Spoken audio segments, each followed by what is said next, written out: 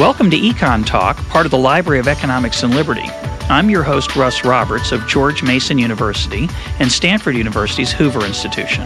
Our website is econtalk.org, where you can subscribe, find other episodes, comment on this podcast, and find links and other information related to today's conversation. Our email address is mail@econtalk.org. We'd love to hear from you. Today is February 9th, 2011, and my guest is Tyler Cowen, professor of economics at George Mason University. He blogs at Marginal Revolution, and his latest book is The Great Stagnation: How America Ate All the Low-Hanging Fruit of Modern History, Got Sick, and Will Eventually Feel Better. Tyler, welcome back to Econ Talk. Thank you, Russ. So our topic for today is the Great Stagnation. Let's start with what you mean by the Great Stagnation, and then we'll move on to your explanation for it. But when you talk about the Great Stagnation, what phenomenon or phenomena are you referring to? If we look at the earlier part of the 20th century, the standard of living for the average family increased very rapidly. If we compare, say, a 40-year period, 1917 to 1957, people are getting electricity, flush toilets, automobiles. There are very rapid increases in the standard of living.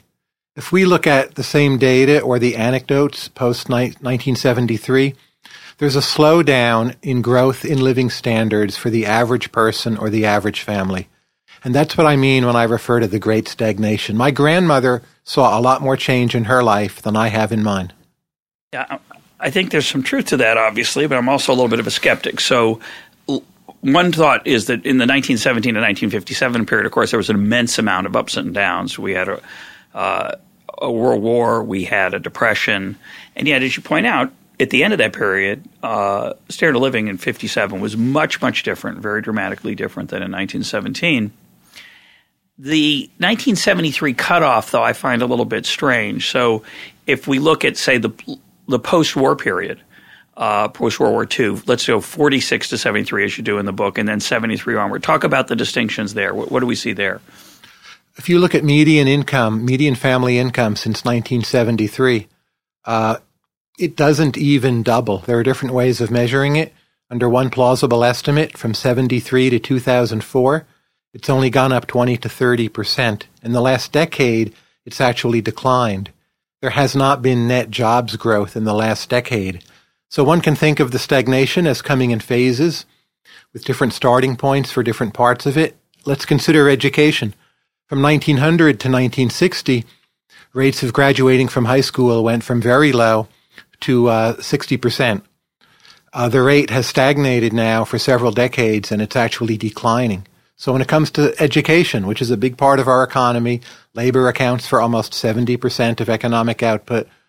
It's not obvious we're really doing better, at least at the K through 12 level. If anything, it seems we may be moving backwards. Well, there's some change in the data on completing high school, but of course, proportion of Americans attending college and finishing college has gone up dramatically over, if you go back to the 1946, say, right? But it hasn't lately. It's stagnated again. It's also stagnated. That's right.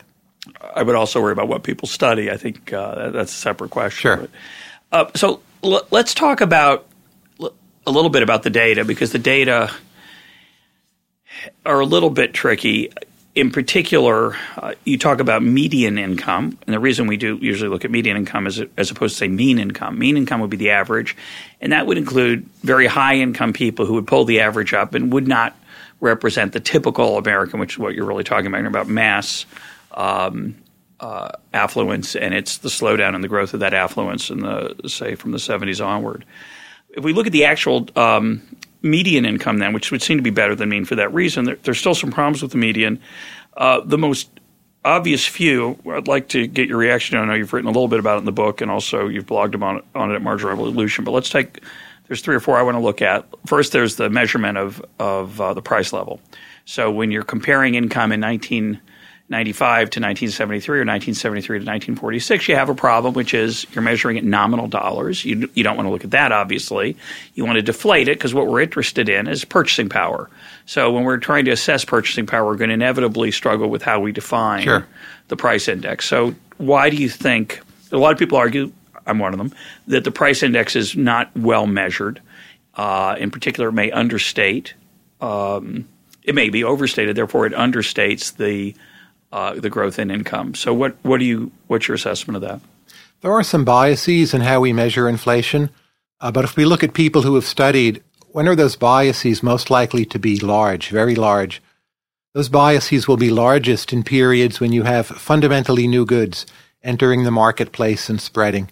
And again, think back to radio or flush toilet or electricity.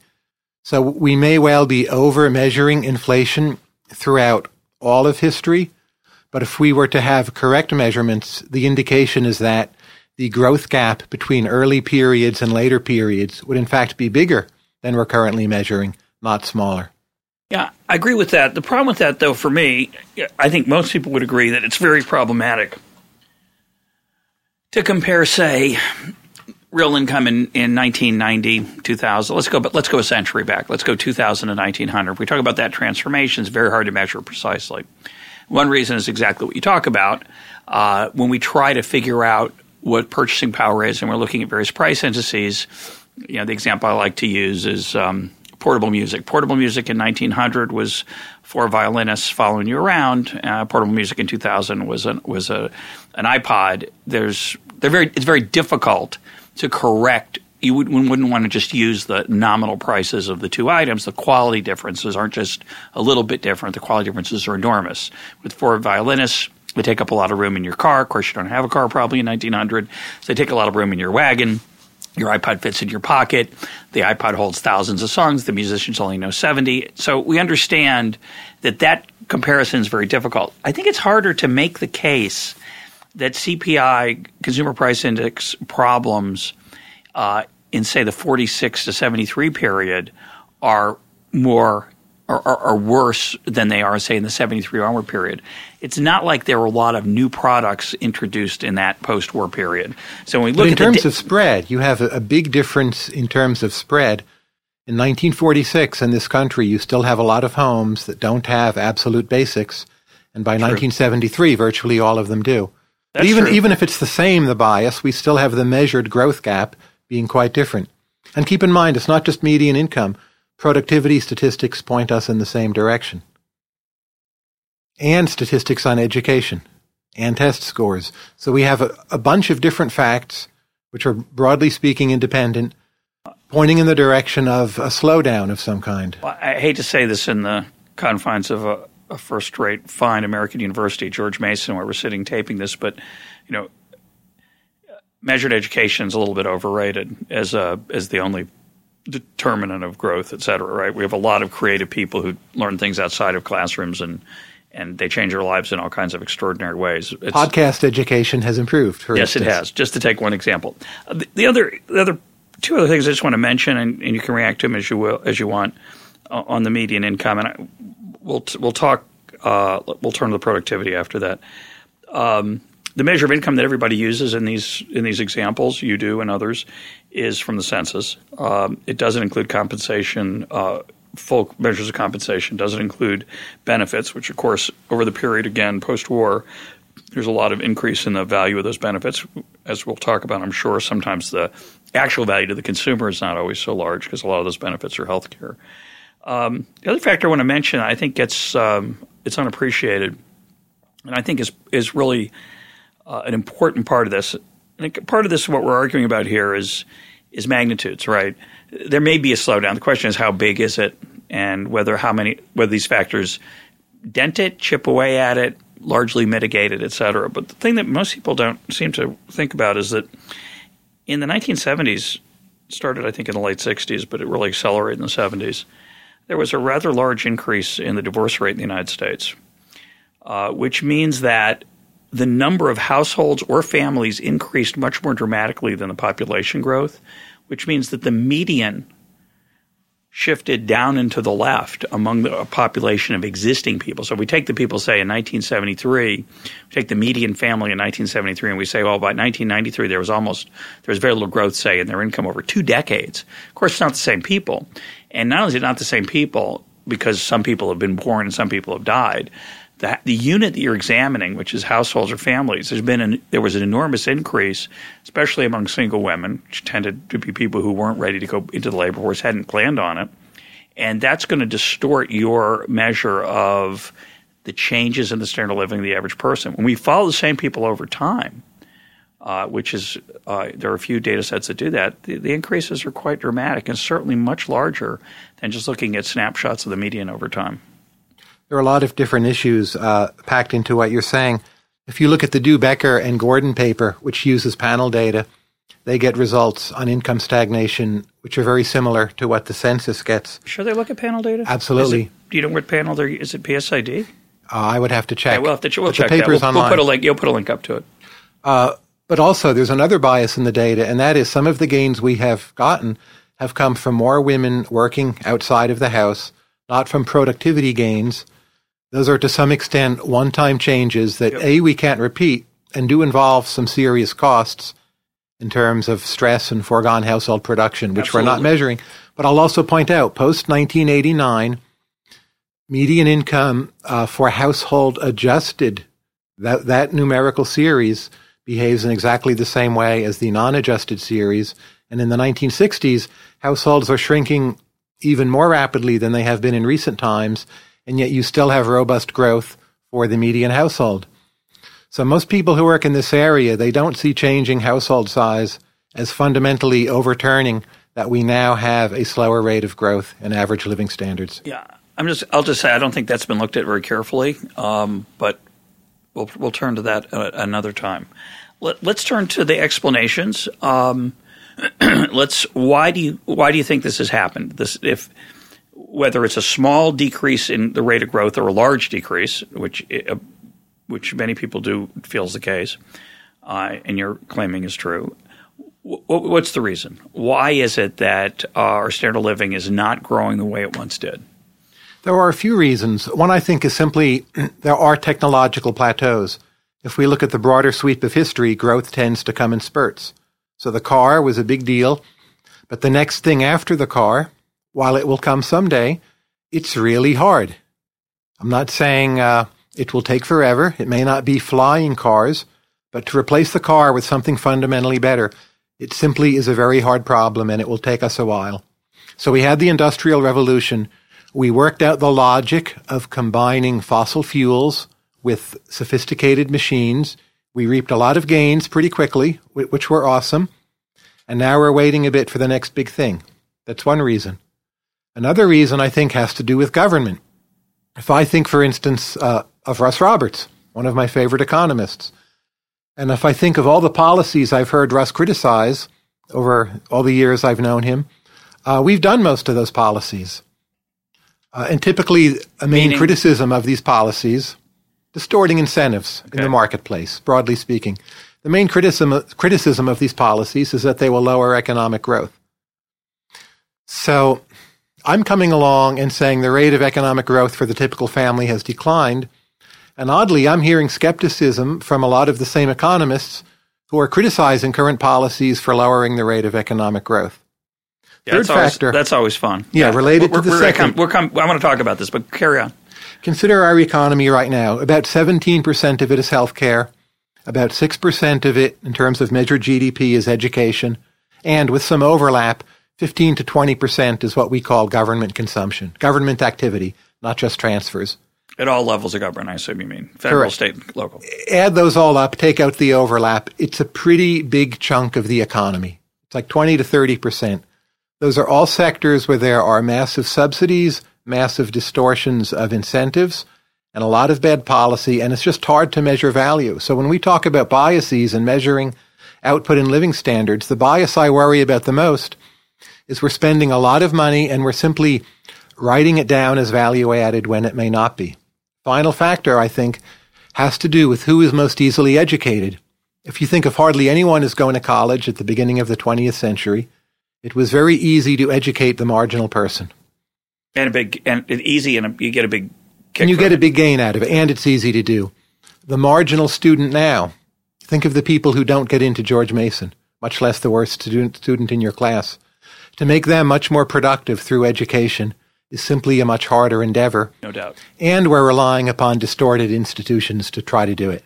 Those are the three main reasons. Yeah, I want to talk about all three of those things because they're all interesting, but certainly on the education front, a lot of what we call educational spending is consumption, not investment. It's leisure. It's fun. It's a if you looked at a dorm room today in a modern American college and you compare it to one in, say, 1972 when I went off to college, one was a little more Spartan than the other. One looks more like a hotel and one looks more like a boot camp. And obviously we've spent a lot of money there that isn't going to transform itself into higher productivity. That's true at high schools. You look at high school, you look at administration costs there. When you look at physical plan again, you look at the quality of the gym and and all the things that don't – those are just consumption. Those are not going to lead to higher rates of growth for sure. So that's true. The question is, on the education front, again, I don't think that's the only way that we get more productive, but it's an important way, obviously. But let's take them all together because I think it's a really interesting way to think about it. What your claim is, which is a clever debating point for your host to try to get him more sympathetic to your idea, is to say, well, look, all the people and market-oriented economists have been saying that markets are powerful and productive.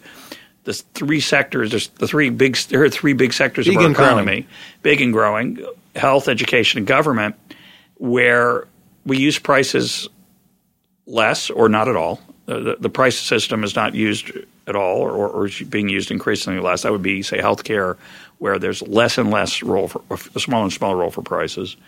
Certainly government is not exactly a competitive activity. And education at the K through 12 level is not terribly competitive. The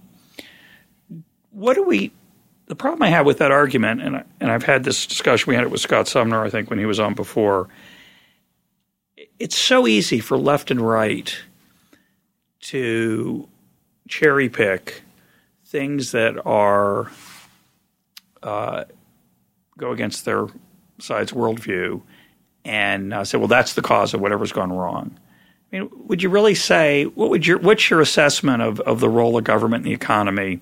Again, 50 to 73 onward. Do you think it's a lot of people say there's a lot of deregulation. Other people would say, no, there's a lot more intervention. There's a lot more spending. How would you assess that? How do you think about that?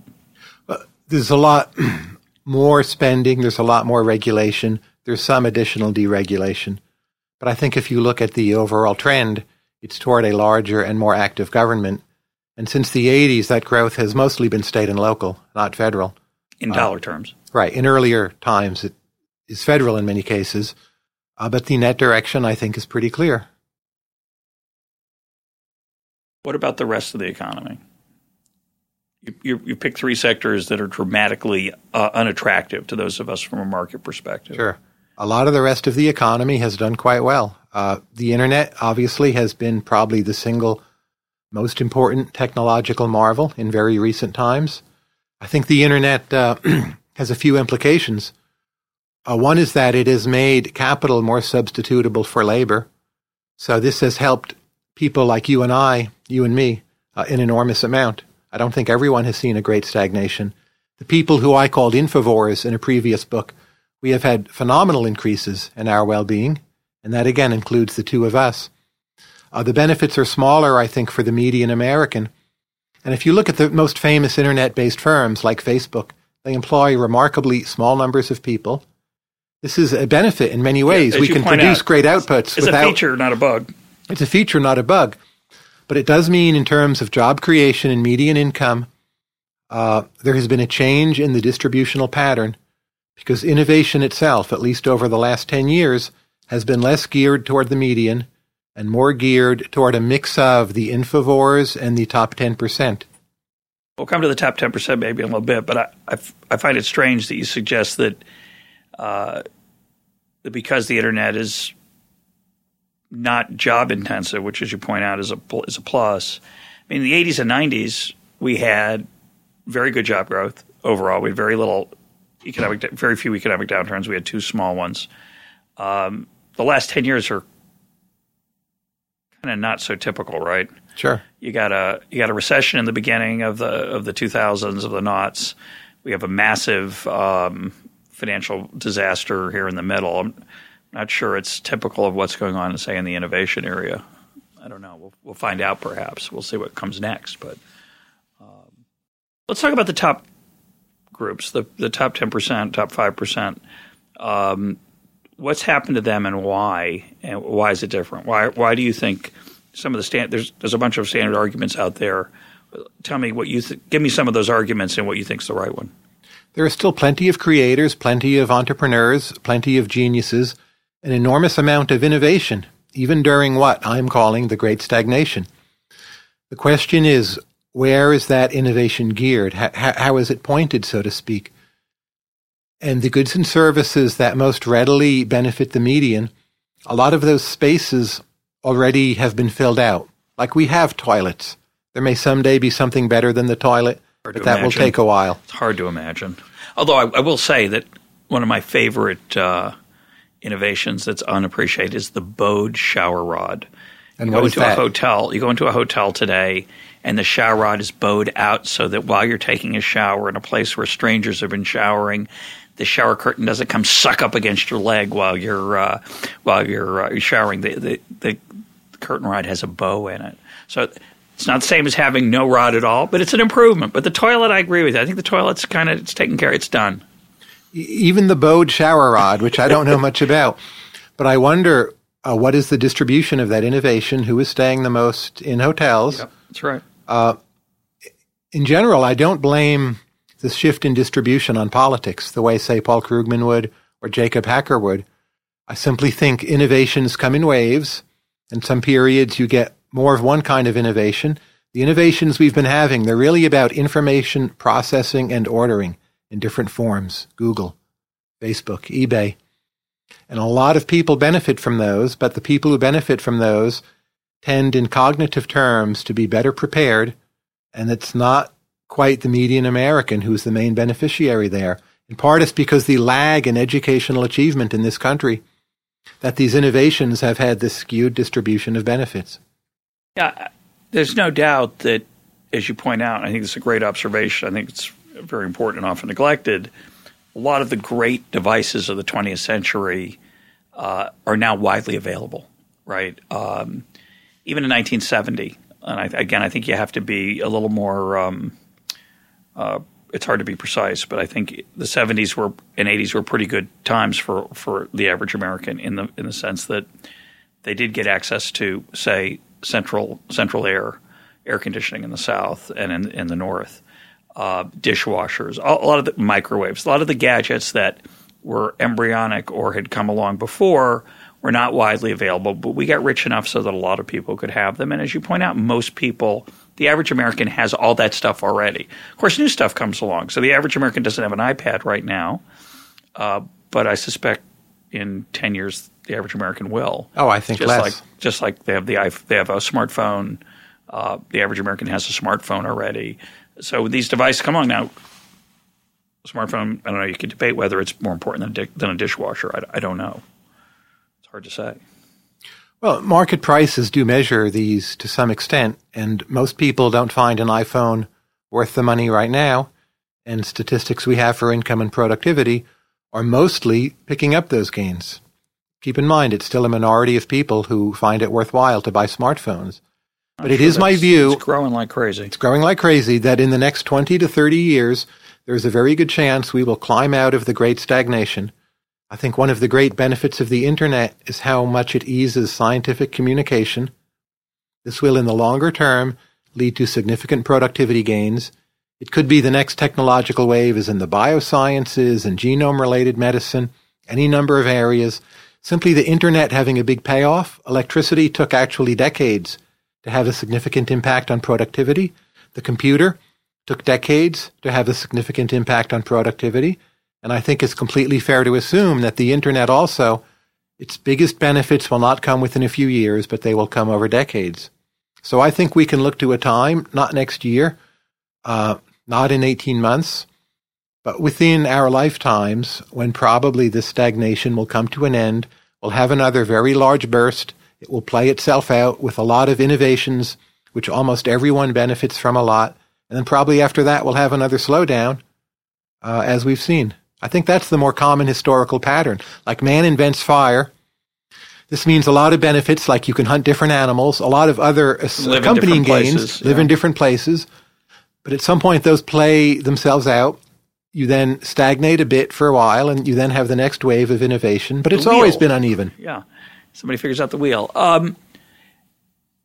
You want to speculate on the singularity while we're here on this topic of the next possible? You think it's just going to be another upward kick, or do you think we're comment on the idea that it might be massively better?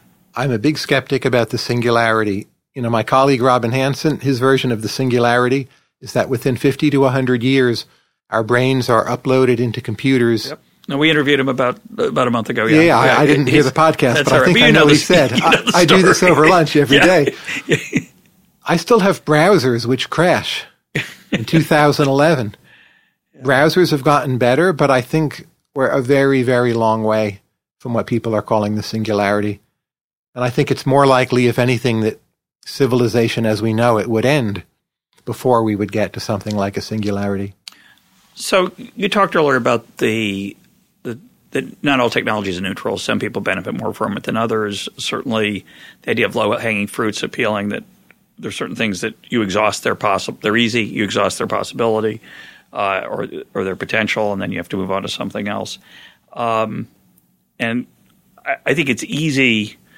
You and I do get a lot of benefit from the internet, but I think the average person maybe doesn't get quite as much fun as we get from it, but I think they get a lot of fun from it.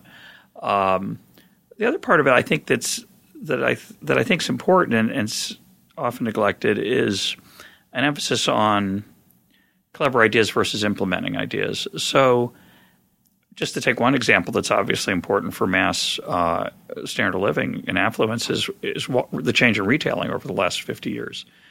Walmart, which is in some sense does just what any store did in 1950 or 1920. They buy a bunch of stuff and they sell it to people. But because of their ability to use technology and use the internet and use just computers generally, they made it much easier for a lot of people to get access to cheap goods. So that's important. Sure. There's one period post-73 where you have big productivity gains and they show up in typical wages, and that's the late 90s. Wages at the median go up quite a bit. A lot of analysts believe that a lot of those gains came from retailing and institutions such as Walmart. But also those gains peter out in the data. Sure. And that's a bit of a puzzle. But the last 10 years, you're calling them atypical, and clearly they are atypical. But I think in part they're atypical because productivity has slowed down, because it's harder to get employment jumping up coming out of a recession than it used to be. And I think we're seeing that, which is very clear in the data. When we see recoveries, they're called jobless recoveries. It's because there are fewer job-creating innovations going on in the background than in previous recoveries. Yeah, let's talk about that. Apple's employing plenty of people, right? Yep. Because people want to buy the iPad. Not as many as General Motors did in 1950, though, for sure, which is generally a good thing.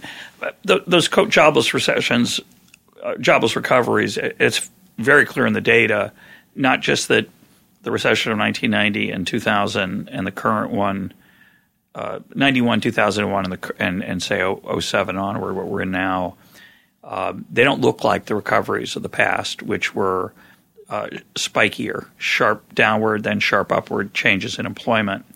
Not only are they much slower to recover, but they're increasingly slower. Increasingly jobless, 2001 is slower than 91. This is much slower than either of those two. Talk about why that is. I think it's another piece of evidence for the Great Stagnation, because a lot of people are not convinced just by talking about median income or just by talking about productivity.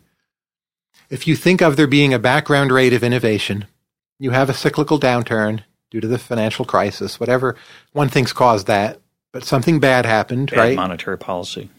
And then during the recovery, you have a stronger recovery when there's a lot of fundamentals-based innovation, a lot of new ideas, new businesses, wanting to hire new workers, generates income, employment, output. You get the self-propelling process.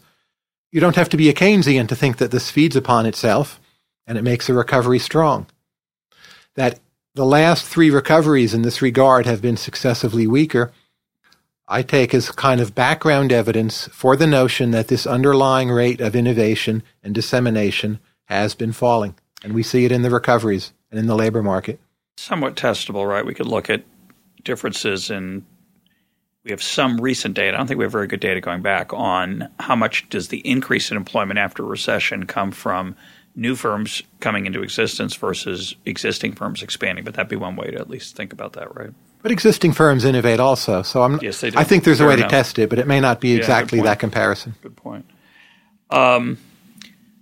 One problem with this explanation, and by the way, you've left out the financial sector, which is a sector that also has grown dramatically without much perhaps return. Absolutely. So I think that would enhance your argument, right? Also, defense spending, that's trickier, but it's not obvious what we're getting with a lot of that money. It may be useful in the sense that it's defending us against some threats that were not there before. Yep. But that's not the same as being better off, even Correct. if it's worth spending the money. Correct. Absolutely. That's an excellent point. And the financial sector, of course, really blossomed in the numbers. In 2006, I think, is the peak. It was, I think, over a third of corporate profits in that year and a big percentage of GDP. And it seems, in retrospect, it wasn't productivity. It was a kind of rent-seeking, a lot of it, not all of it, by any means. You can add that to the list of reasons to believe in a great stagnation. Yeah, I mean, there's an area, and I think healthcare faces it's they're interesting for, and I think very different from education in that there's clearly a lot of observed innovation. Whether that's a market-based innovation with a return for in real terms is questionable, right? So in 1963, people were not very good at playing heads I win, tails you lose. By 2006, they become masters at it. Yeah. That's a kind of innovation, but it's more value destroying than value creating. Yeah, that's for sure.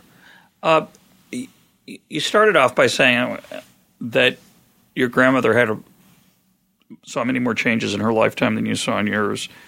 One of the ways that people who disagree with the underlying hypothesis about stagnation, one of their counters is that, well, how would you like to go back to 1973? As you point out, you might feel much more differently about that, say, than the average person. But in the areas we're talking about, healthcare being the most obvious one, would you want to go back to 1973 healthcare?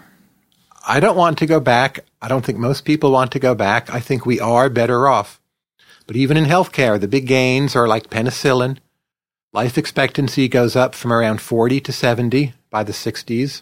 It's a big, rapid gain. And since the 60s, there's been ongoing progress, which I'm all for, but at a slower pace, also in healthcare. Well, most of the gains in life expectancy over that period were reductions in infant mortality, which are somewhat That's misleading. the low-hanging fruit. And then It's harder and harder to get people to live longer, not through anyone's fault.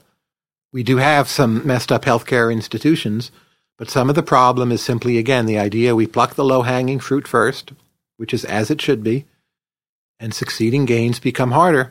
But I think we will see some other wave at some point due to understanding of genetics and the genome and other facts about how human beings work. I assume we see that. I mean, in the healthcare example, obviously there's physical limitations. There's some physical challenges there of physics and biology. So I assume that if you look at, say, times for the mile in the world record for the mile or other measures of human physical achievement, that they fall at a decreasing rate, that there's improvements in nutrition, training, knowledge, but we eventually exhaust those. Do you know if that's true? I assume that's true. I had a blog post on Marginal Revolution a few weeks ago about track and field, and there it's definitely true. So if you look at areas where we absolutely can measure quality, track and field, how good is your pole vault? How fast do you run? No doubt about measuring quality. There we also see a slowing in the rate of progress. In what you would call new sports, new games, I think that's not necessarily the case because you're plucking low-hanging fruit. But things we've been doing for a while, there's a slowdown. Again, at some point in the future, maybe it will be new nutrients, genetic enhancement, some other way of conceptualizing the endeavor. Steroids. Better drugs, better steroids. Better steroids that don't harm your body, and there'll be another spurt, growth spurt. But we're not seeing it yet. So how do you think about this relative to Jillian Simon, who been an influence on me, who's one of his themes is that brains are the ultimate resource, right? They don't have the same physical limitations as physical resources. so that, I mean, the example I like to think about, I probably mentioned it on here before, you start off carrying a load of stuff in your arms, say a bunch of books. Then eventually somebody has the idea of creating a backpack, which is straps that help you distribute the load more comfortably. And then somebody invents the Kindle, which your book is on. By the way, the book we're talking about is an e-book. We haven't talked about that. It's a very innovative marketing example. I don't know if it's gotten to the average American yet. Not yet. Tyler, not even the average reader. Give him time. But you go from carrying 10 books uncomfortably to 10 books comfortably in a backpack to maybe 20 in a backpack to carrying around a few thousand in digital form. So the human brain allows us to overcome lots of physical limitations. I still admire Simon's work greatly. I think he was a great economist and a great man. I don't think we'll ever exhaust innovation. In that sense, I think he's absolutely correct. Did he ever argue that innovations would arrive smoothly and evenly? I haven't read everything he's written, but I don't know that he did. I doubt it. So I don't think there's anything I'm saying which runs counter to Julian Simon. I also don't worry about us running out of physical resources, and he was absolutely right on that. Let's talk about the political economy. Let's talk about the role that you talk about rent seeking. Explain what you mean by that term for listeners who aren't familiar with it. Why you think that has partially contributed to the problem, and how you think it might affect us going forward. Rent seeking is a term that refers to when people invest their energies, resources, and money in taking things from others rather than creating value. This is often done through politics, but not always. Simple fraud is also an example of rent seeking. One trend I've seen, I don't think it's the main driver of the stagnation, but there's an awful lot of innovation in rent seeking and lobbying, in moral hazard, the financial sector playing the heads I win, tails you lose game. It's a notable factor, even though I don't think it's the biggest factor. And there, if you look at a graduating class from Harvard, it's striking how many of the smartest, most ambitious ones want to go into finance. And I don't think that's healthy. I don't think it's investing human capital in the best form of innovation. But the political economy problem is broader than that.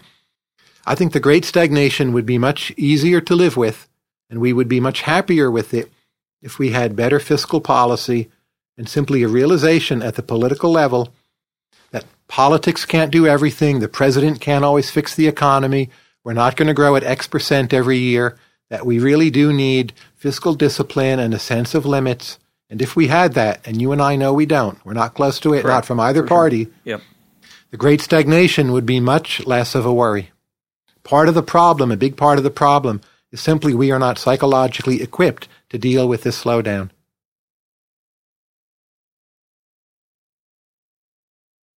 Hard to know.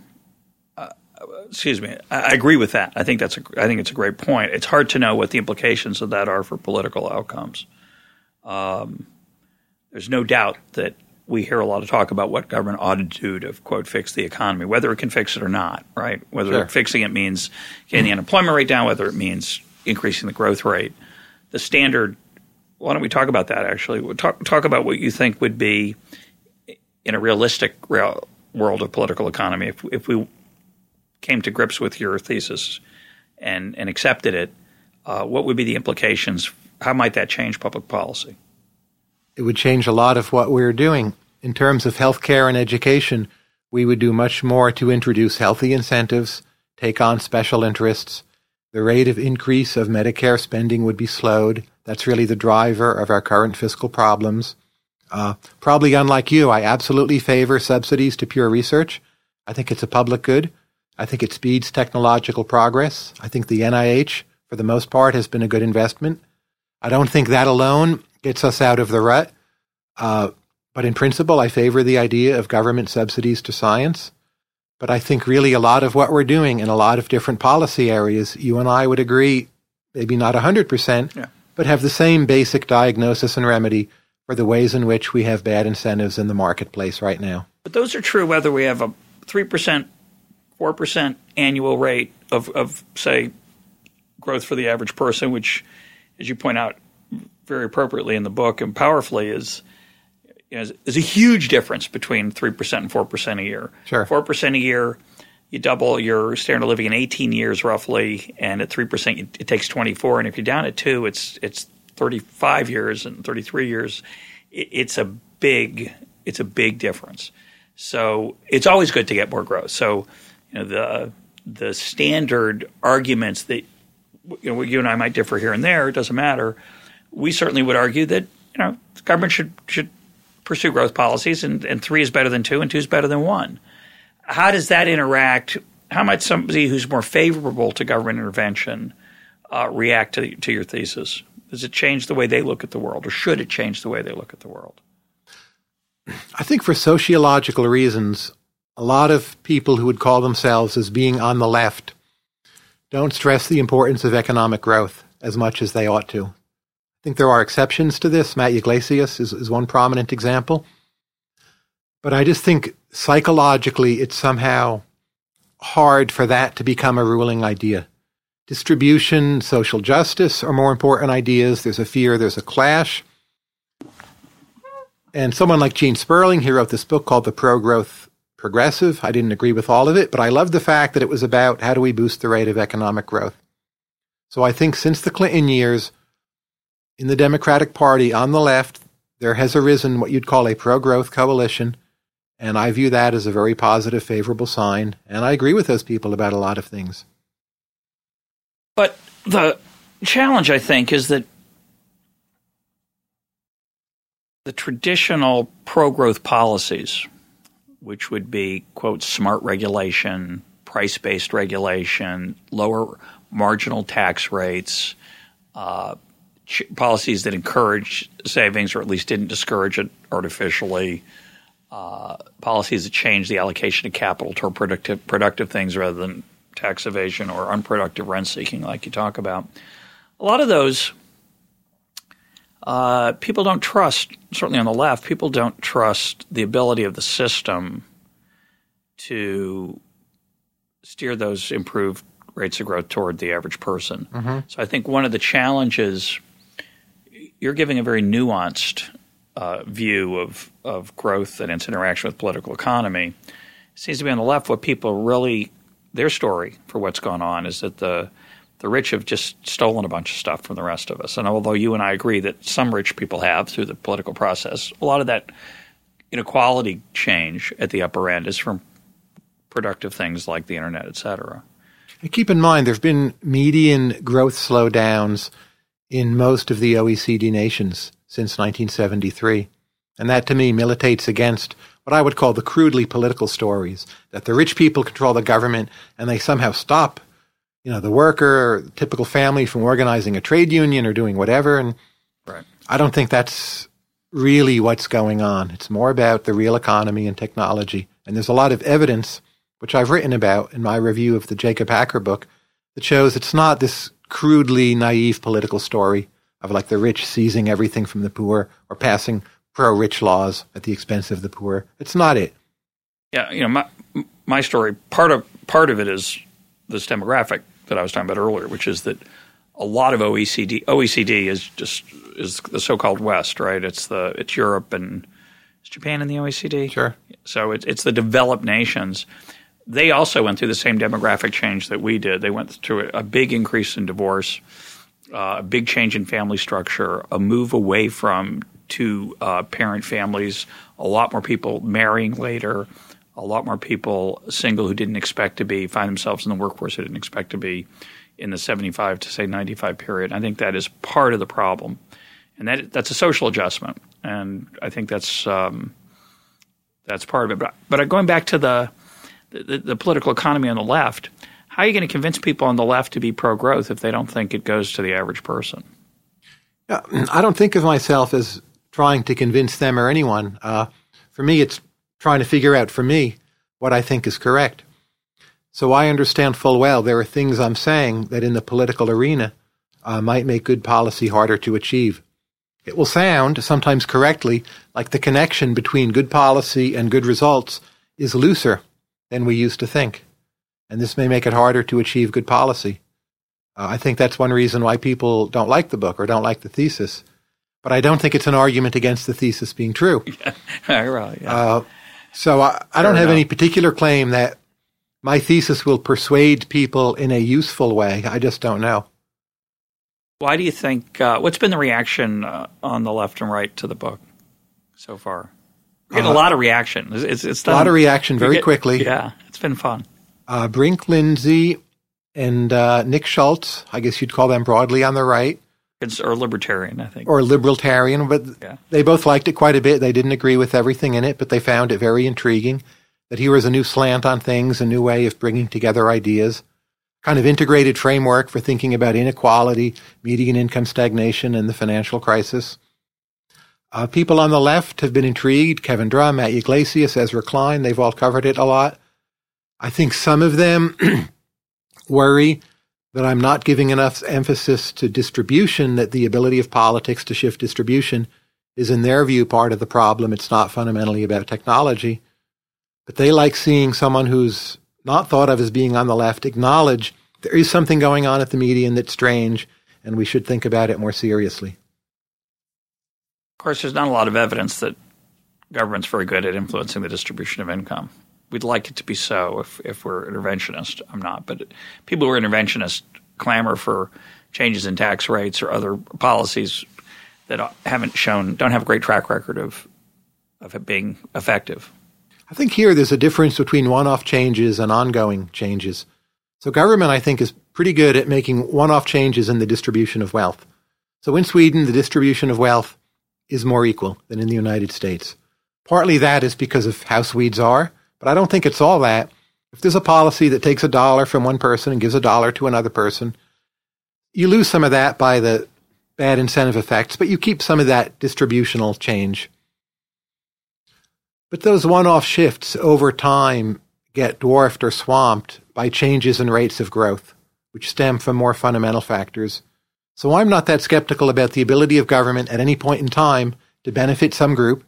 That's why they all rent seek. If there was nothing in it for them, there wouldn't be Washington, D.C. There'd be no K Street.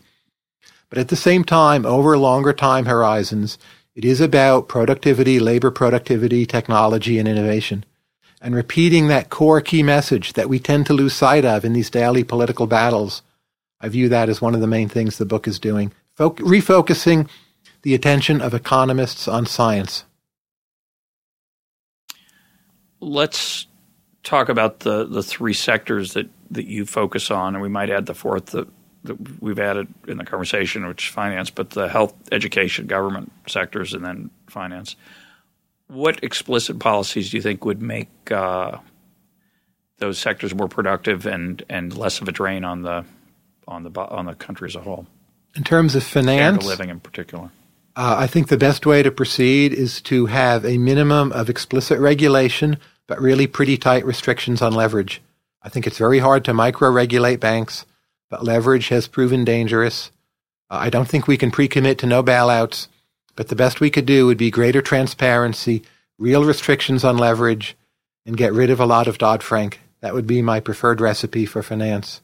What were the other sectors you mentioned? I'll get to that in a sec, but the leverage measure, which clearly would be very useful for restricting recklessness, we haven't seemed to be very effective at keeping it rigorous is the problem, right? That's what we haven't tried. It used to be 12-1 and it went up to 30-1. That was a mistake. Yeah. Now, it's not easy to go from 30-1 back to 12-1. There's a lot of pain. But it was once 12-1. The world didn't end when it was 12-1. And the people who enjoyed the move from 12 to 30 got a lot of cushion for the move back to 12, right? Absolutely. They lived really well, and it's not that much pain for them. I mean, not much pain for the rest of us. The pain for them is mitigated by the fact that they have they have a big cushion. Absolutely. The other three are health, education, and government. So let's talk about health. You talk about Medicare. What would you do practically? What could we do practically? Depends how practical I have to be. I think ideally Medicare should be for catastrophic expenses and not for the elderly per se.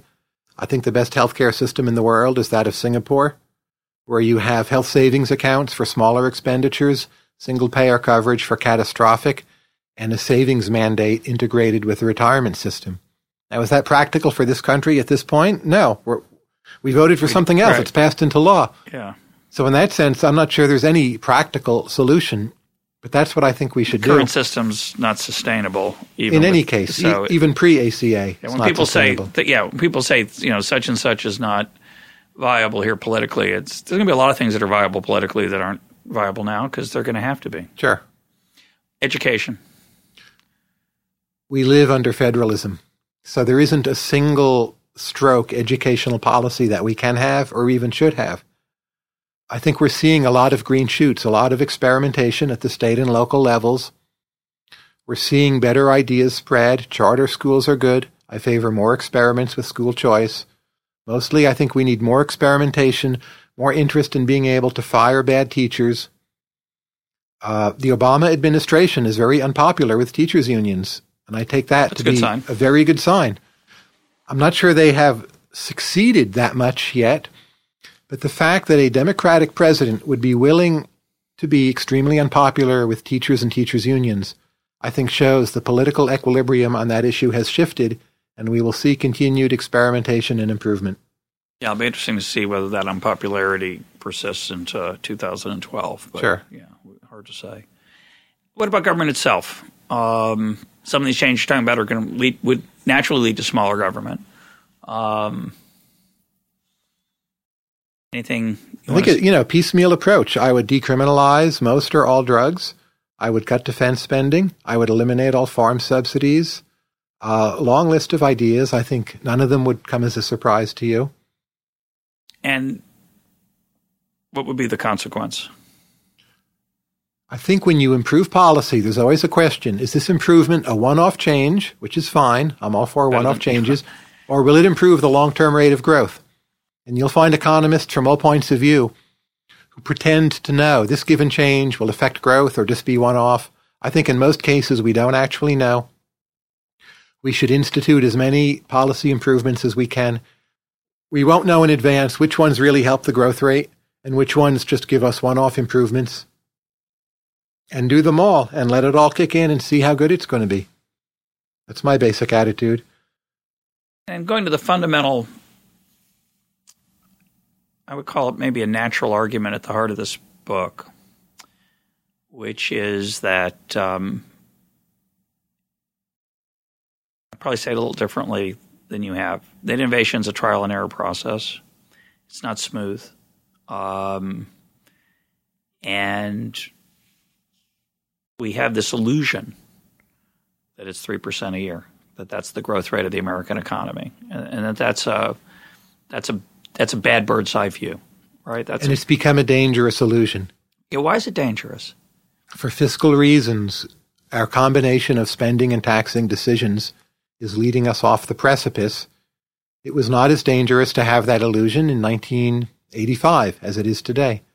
That's partly why the illusion has persisted. You could believe it at very low social cost, certainly probably no private cost, but I think we're finally reaching the point fiscally sometime in the next 20 years, well before then, given bond markets, something will have to give. And that illusion will be burst. And we'll need to reorganize around some other ideas, at least for a while. So, are you an optimist, pessimist? Where would you put yourself right now? Well, compared to whom is always the question. Some people are calling the book pessimistic, but I don't view it that way. Arguably, it's pessimistic compared to someone who simply doesn't see any problem of a growth slowdown. But I think we'll get out of the growth slowdown. I think we're already doing a lot of things right, especially with the internet. We're starting a bit with education. I'd like to see us give higher status to science and the scientific enterprise. But the progressive story, in my view, is the pessimistic one. It's like the rich have taken over the government, and we need to seize it back and institute 90% marginal tax rates and a 50% unionized economy to get it all back. And that, in my view, is never going to happen, can never happen. It's not even possible it happens economically or politically. And those people ought to be pessimistic. My view is that progress is deeply uneven. We're in a slow patch. It will come back. I don't pretend to know when. I see a lot of positive developments. I think the time distance between productivity bursts is smaller than it used to be, in large part because of science and capitalism in the modern world and decent governance and now the internet. So that makes me pretty optimistic.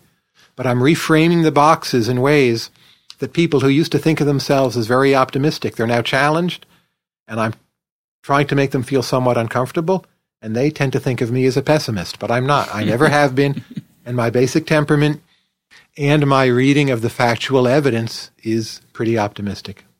You haven't mentioned venture capital. You mentioned subsidies to science through government. What role does venture capital and private research have to play? It's immensely important. Note, of course, venture capital has been pretty slow lately. It's recovered from the crisis, but it's not impressing people. Whether a given innovation comes through venture capital or not, we'll see. But the fact that venture capital is in a bit of a slow patch, I think, is another result of being in a somewhat stagnant period. Let's talk about innovation in the book world. Your book is an ebook, so you can't get in a bookstore. Well, you can get an ebook in a bookstore. No, but you can't get a physical copy. That's right. In a bookstore. How can people read the book right now? You don't need a Kindle or an ebook reader to read it. You can download it to your computer and print it off as a PDF, or you can get a free ebook reader from the Penguin website. So a lot of people think, I don't have a Kindle, I can't read this, I can't send Tyler some money, but that's wrong. It's $4, by the way. It's $4. It's short. That's right. How many words is it? 15,000 words. Yeah. Which is the original length of 17th century economics pamphlets, I might add. Kindle's a clunky technology. I love my Kindle. It's a benefit to me, but I think it could be a lot better, and it will be a lot better. For sure. It's another example of an innovation that benefits the infovores, but not yet the median. But let's go back to your book. So you can get it, you can read it on your computer. Right. You can read it on your Kindle. Correct. I read it on my iPad using the Kindle app. Sure. Penguin tried to send me, by the way, a free copy. You're supposed to reveal when you get a free copy of something. I couldn't get at it, so I paid $4 in a desperate measure of generosity to you, Tyler. But it's cheap. It's an interesting distribution method. What do you think is going to be the significance of your book for that?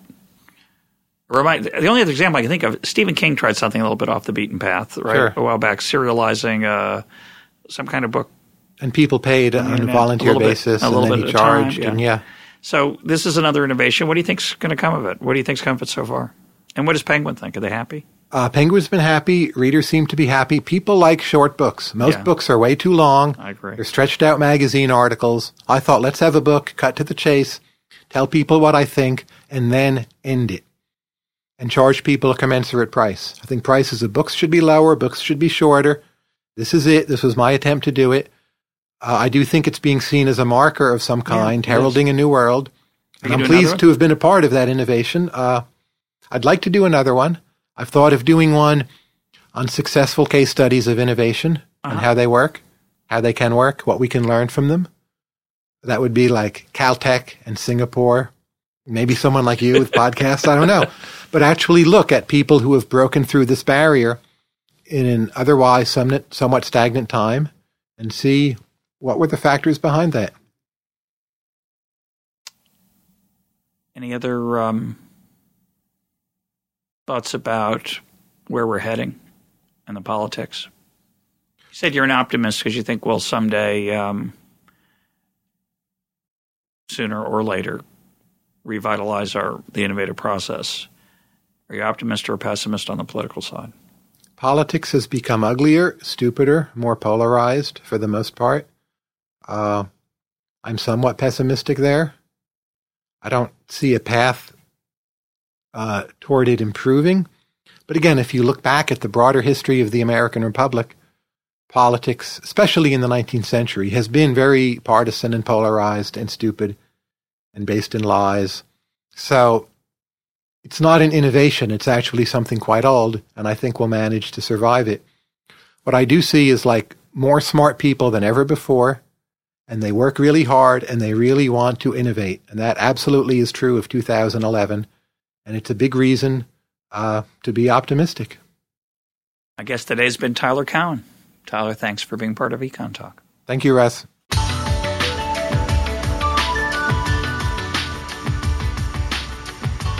This is Econ Talk, part of the Library of Economics and Liberty. For more Econ Talk, go to econtalk.org, where you can also comment on today's podcast and find links and readings related to today's conversation. The sound engineer for Econ Talk is Rich Goyette. I'm your host, Russ Roberts. Thanks for listening. Talk to you on Monday.